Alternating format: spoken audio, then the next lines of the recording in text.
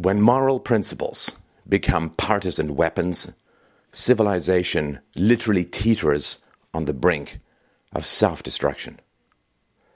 Respect for ethics is the thin-mined line between civilization and barbarism, because civilization never has enough resources to punish a large number of people unwilling to control themselves. Every murder costs society over $8 million in direct and indirect costs. Every sexual assault, $250,000. Every assault, over $100,000. Every robbery, over $40,000, and so on. Criminals are barely manageable when everyone understands that they are evil and they themselves do not claim to be good. However, when criminals redefine their actions as moral, and honest citizens are recast as immoral, either the definitions will be corrected or a civil war will ensue. Make no mistake, there is no middle ground.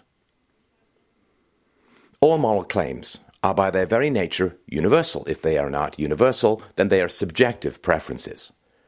Watching the pretend moral hysteria erupting after a group of Marxist-motivated, George Soros-funded Bernie Sanders supporters shut down a Donald Trump rally in Chicago by threatening and committing crimes against peaceful Donald Trump supporters is truly a gruesome spectacle that sets the stage for an ever-escalating cycle of violence, unless it is interrupted, exposed, and thoroughly repudiated.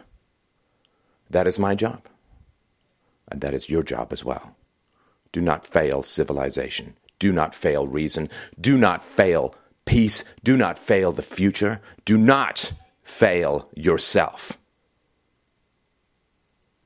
In any conflict, cowards always attack the most reasonable person, or the group least likely to riot, and side with the most aggressive person or group. It happens in friendships, in families, in business, and most dangerously, in politics. A number of principles were used to justify the criminal actions against Donald Trump and his supporters. Let's examine them one by one. Donald Trump uses divisive language, therefore violence against him is justified.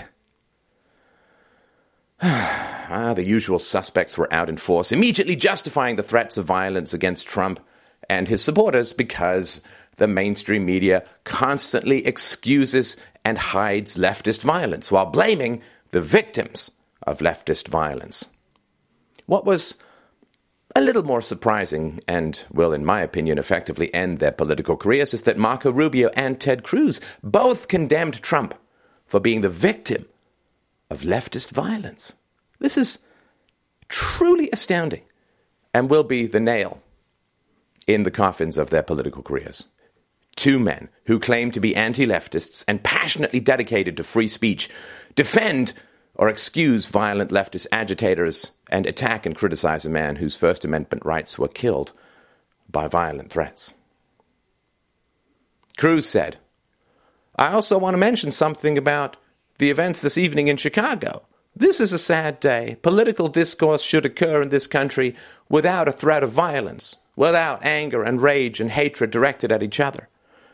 We need to learn to have disagreements without being disagreeable, to have disagreements while being respecting human beings on the other side."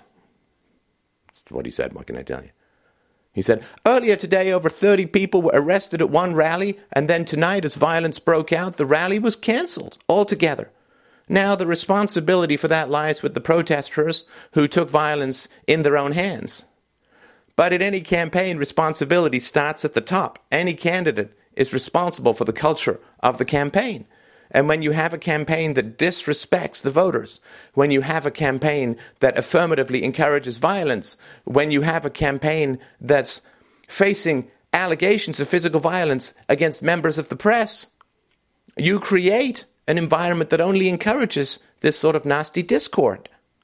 So, you see, the fault is the leftist violent people, but really the fault is Donald Trump. One sentence on the leftist violent people and a whole paragraph or two on Donald Trump. Rubio said, This boiling point that we have now reached has been fed largely by the fact that we have a front runner in my party who is fed into language that basically justifies physically assaulting people who disagree with you.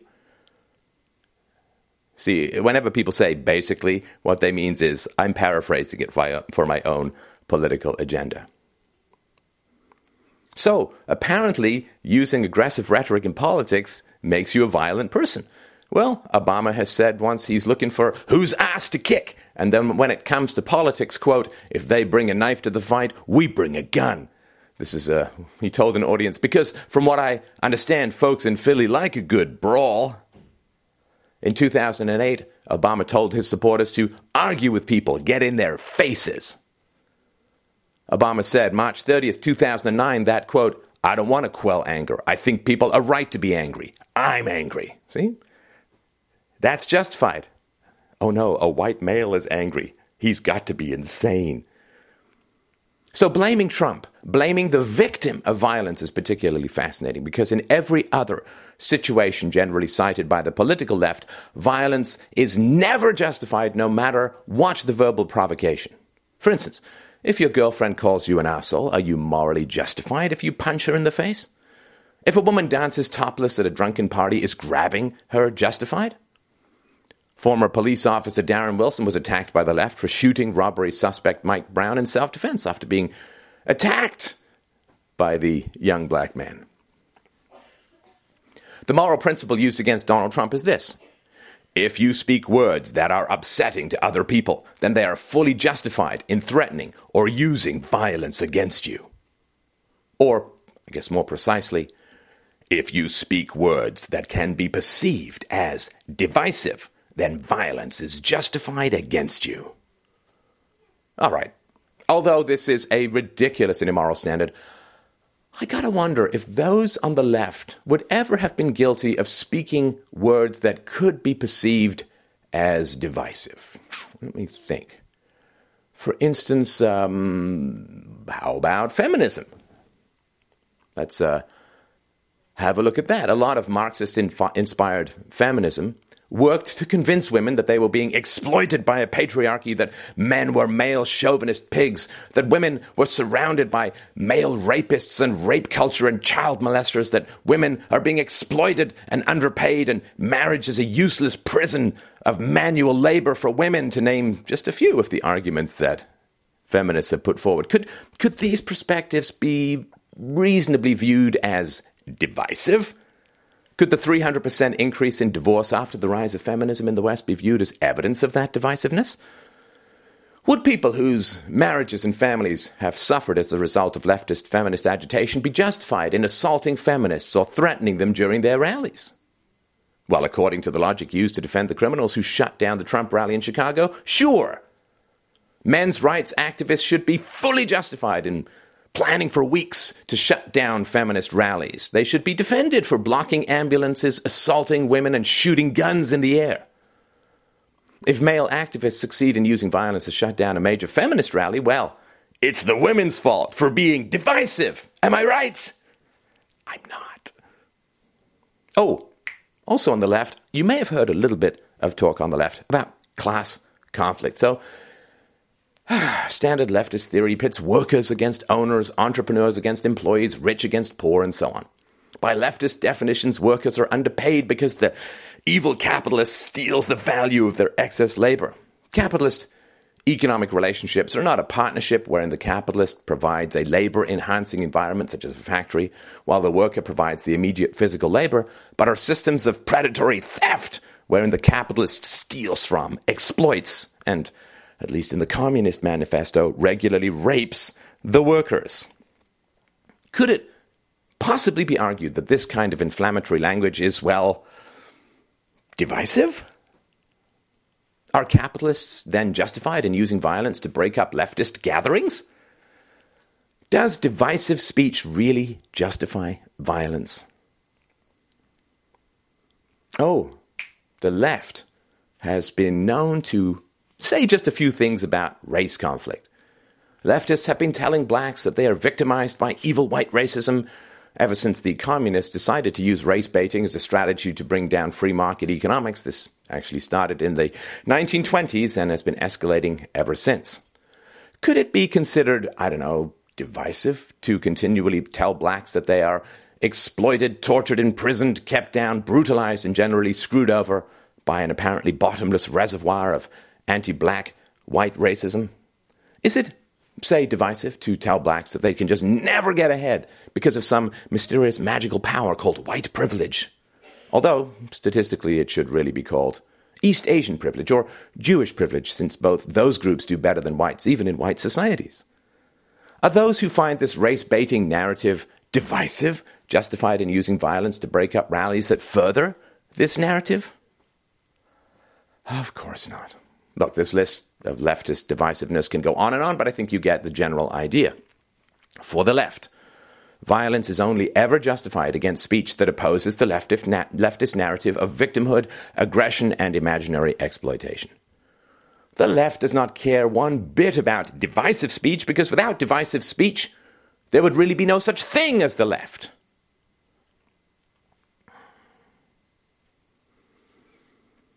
The general degradation of social discourses about ethics can be seen blindingly clearly in the degree to which almost all appeals to principles immediately reveal bottomless hypocrisy, double standards, manipulation, hysteria, abuse, and a seemingly bottomless black soulless well of lies. If Donald Trump supporters are angry, they are hysterical and bigoted and irrational and should just shut the hell up. If those opposing Donald Trump are angry, they are justified and legitimate and free to use violence at will. See? Pro-Trump anger, evil. Anti-Trump anger, good. Repeat until it makes sense, 1984 doublethink style. Another ridiculous non-principle constantly trotted out against Donald Trump is that he is somehow magically responsible for every action of everyone who claims to like or support him. If a man runs a red light with a Donald Trump bumper sticker on his car, Donald Trump suddenly becomes a lawless, crazy person who demands people speed through school zones. This generalized and frankly very boring smear tactic is kind of like an intelligence test. Anyone who accepts it stands revealed as a bigoted fool and should be immediately given safe scissors rather than intellectual engagement. Look, Donald Trump has millions of supporters, and a few of them do stupid and nasty things. Guess what? A lot of those were doing stupid and nasty things long before Donald Trump ran for president, and will continue doing stupid and nasty things long after Donald Trump shuffles off his mortal coil. This silly game of gotcha allows what could loosely be termed reporters, more accurately called propagandists, to continually demand that Donald Trump repudiate the actions of silly and nasty people who may be vaguely associated with his campaign. If a politician must be judged by the actions of everyone claiming to support him, then I suppose that is some kind of principle, but where were these reporters when Obama supporters did and do crazy, crazy stuff? So, here's a quote. Sources, of course, as always are below. A prominent supporter of President Barack Obama and co-founder of the Human Rights Campaign was arrested last week on charges of sodomy and sexual abuse related to what authorities said was an encounter with a juvenile male. Oh, principles, a leader must be judged by his followers, do not make me laugh. In Ohio, a leftist agitator rushed Donald Trump on stage, forcing Secret Service agents to tackle him and form a protective wall around the political frontrunner. This man has used the Feel the Burn Bernie Sanders hashtag and was released on bail that same day. And compare this to the guy who jumped over the White House fence. He was held without bail and then sentenced to 17 months in prison. Have any mainstream reporters demanded that Bernie Sanders be held accountable for the actions of thousands of his fervent and vocal supporters in, say, for instance, planning for weeks to shut down the Donald Trump rally in Chicago? And actually, By the way, it's actually illegal to protest at a Trump rally. Current federal law, H.R. 347, does not allow for protesting of any type in an area that's under protection by the Secret Service. In other words, because Donald Trump was assigned Secret Service protection back in November 2015, it's actually a crime to protest at his campaign rallies. Free speech doesn't apply at these rallies because protests are considered, quote, knowingly impeding or disrupting the orderly conduct of an official function. Until and unless Trump's Secret Service protection is revoked, if it in fact ever is, Trump can lawfully kick protesters out of his rallies. Such protesters can be punished by up to 10 years in prison. So the fact that he hasn't done any of that shows, I would think, and argue, and the evidence supports, his tolerance. You can also see crazy hypocrisy in play when people attack Donald Trump for advocating war crimes by supporting the waterboarding of terrorists. This shows a childlike ignorance of the rules of war. The Geneva Convention, which bans torture, does not apply to terrorists. It is an agreement between governments to protect their official soldiers during wartime. It does not, of course, apply to terrorists who are not official soldiers.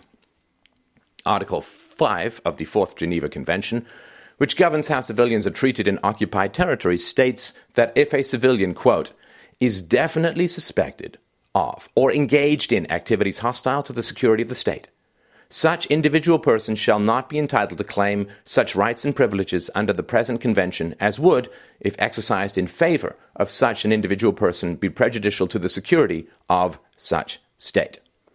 So, for instance, Taliban fighters back in the day could have initially claimed to be protected under the convention, since Afghanistan did sign these treaties, but they lost protected prisoner of war status by failing to obey the standards of conduct for legal combatants. They didn't wear uniforms. Were they part of a responsible command structure? Did they themselves obey the laws of war? If you're not in uniform, not part of a responsible command structure, if you're not obeying the rules of law, doesn't apply. Geneva Conventions are reciprocal agreements. Does a country continue to obey Geneva Conventions if its enemy does not? Well, do terrorists deliberately target civilians? Of course they do. Do they protect captured prisoners? Al-Qaeda's murder of Nicholas Berg and Daniel Pearl show they kill even innocent civilian prisoners and therefore are not protected under the Geneva Convention. So those who claim that Donald Trump is advocating war crimes, they're just wrong. Oh, don't worry, though. I'm sure that they will apologize and retract all of their erroneous statements in the comments below. Let's look, shall we? Actually, let's not. Probably not going to happen. Now, with regards to Trump calling for the targeting of the family members of terrorists, well, there's a lot of pearl-clutching, fainting on the couch, shock and outrage about this. I don't really recall people getting too upset when some of Osama bin Laden's family members were killed during the raid on his compound in 2010. And legally, those aware of an upcoming crime who do not report it are by definition accomplices. Think of the families of the San Bernardino shooters. Were they really unaware that the couple from hell's small home had been turned into a massive paramilitary bunker?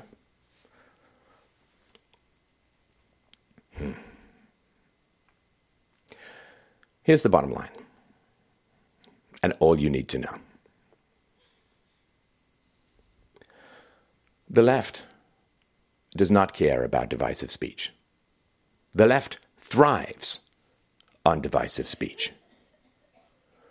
The left does not care about war crimes. If they did, they'd be all over Obama. Obama, just one out of many, Obama has been accused of committing war crimes through his logistical assistance to the brutal Saudi Arabian air offensive against Yemen. The Obama administration has, with full knowledge, aided and abetted the Saudis in murdering millions of innocents in Yemen. Oh, but potential waterboarding, that's the big problem. The left does not care about war crimes. If they did, they'd be all over Hillary Clinton, who, according to the American political commentator and journalist Don DeBar, should be prosecuted for war crimes over her admission under oath that she played a part in destroying Libya. Quote, Representative Peter Roskam opened his interrogatory of Clinton by asking whether her statement that was captured on camera when she was getting ready for an interview, "We came, we saw, he died," about the murder of Muammar Gaddafi, represented her policy towards Libya. And in denying that it represented policy, she, under oath, essentially admitted to the fact pattern of U.S. policy being regime change in Libya and the killing of Gaddafi. Both are war crimes. Both are prosecutable acts at the International Criminal Court, and her statements were made under oath, the analyst stated. The left does not care about Muslims. They fervently support Hillary Clinton, who for years supported for, voted for, and enabled all the horrific wars and invasions perpetrated by the U.S. and its allies in Iraq, Afghanistan, and throughout the Middle East and the Muslim world since 9/11. These wars have killed literally hundreds of thousands of Muslims, a large proportion of whom are civilians, and has displaced millions more, helping to trigger the current European migrant crisis. Does the left care about Muslims? Hell, do Muslims who overwhelmingly support the alleged war criminal Muslim murdering Hillary Clinton, do the Muslims even care about Muslims? Does the left care about blacks? In 2008, 95% of black voters voted for Barack Obama. Exit polls showed that 63% of all voters and 65% of those voting for Obama cited the economy as the number one reason he got their vote. 2009, black poverty rate was 25.8%. 2014, it's 27.2% went up under Obama. According to CNN Money, quote, minority households' median income fell 9% between 2010 and 2013, compared to a drop of only 1% for whites. The Financial Times, quote, since 2009, median non-white household income has dropped by almost a tenth to $33,000 a year, according to the U.S. Federal Reserve's Survey of Consumer Finances. As a whole, median incomes fell by 5%, but by the more telling measure of net wealth, assets minus liabilities, the numbers offer a more troubling story. What about net worth and the black-white wealth gap? Well, the Financial Times said, quote, the median non-white family today has a net worth of just $18,100, almost a fifth lower than it was when Mr. Obama took office. White median wealth, on the other hand, has inched up by 1% to $142,000. In 2009, white households were 7 times richer than their black counterparts. That gap is now 8-fold. Both in relative and absolute terms, blacks are doing worse under Mr. Obama. And remember, these numbers apply to all non-whites, including high-income groups such as East Asians. For blacks alone, the numbers are actually much worse. People say, but black unemployment dropped from 12.7% in 2007 to 10.1% in 2014. That's good news, except it's not really, because the black labor participation rate has fallen to its lowest in recorded history. Home ownership rates have fallen by 6% among blacks, twice that of whites. In 2013, over 25% of home owners in high-poverty, high-minority neighborhoods owed more than their houses were worth, twice that of white or richer regions. Look, it all comes down to this. There are people who are forced to pay taxes and the people who profit from receiving those tax money. Half of Americans pay no federal taxes. 70% of Americans get more from the government than they pay in taxes. Now, taxpayers might actually be okay with this level of exploitation if it in fact made society better, but it doesn't. These massive wealth transfers from taxpayers to recipients corrupts politics, it destroys lives, smashes families, kills incentives, and these transfers have created a permanent underclass of broken, wide-mouthed baby birds constantly squalling for more and more government spending and more government power. The makers and the takers, that's what it's all about.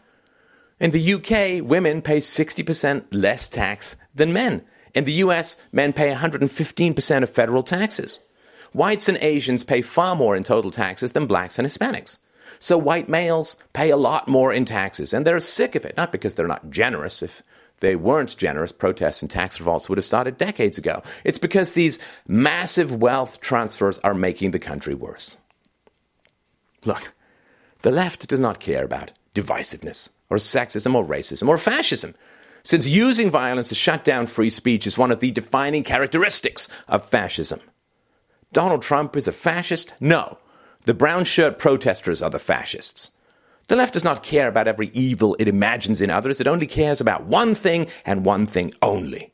It knows that you care about evil, and it knows that you will pay good, hard-earned money to avoid being called evil. The left calls you evil, so you will give up your rights and resources so that they can scoop them up and give them to others to gain and keep political power. Stop it. Stop it. Stop it. Do not have higher standards than your opponents. That is suicide. Look, this is reality. This is what we have come to. The world as it currently stands is mad. And the only way to stay sane in an asylum is to work to spread reason while never, ever forgetting where you really are.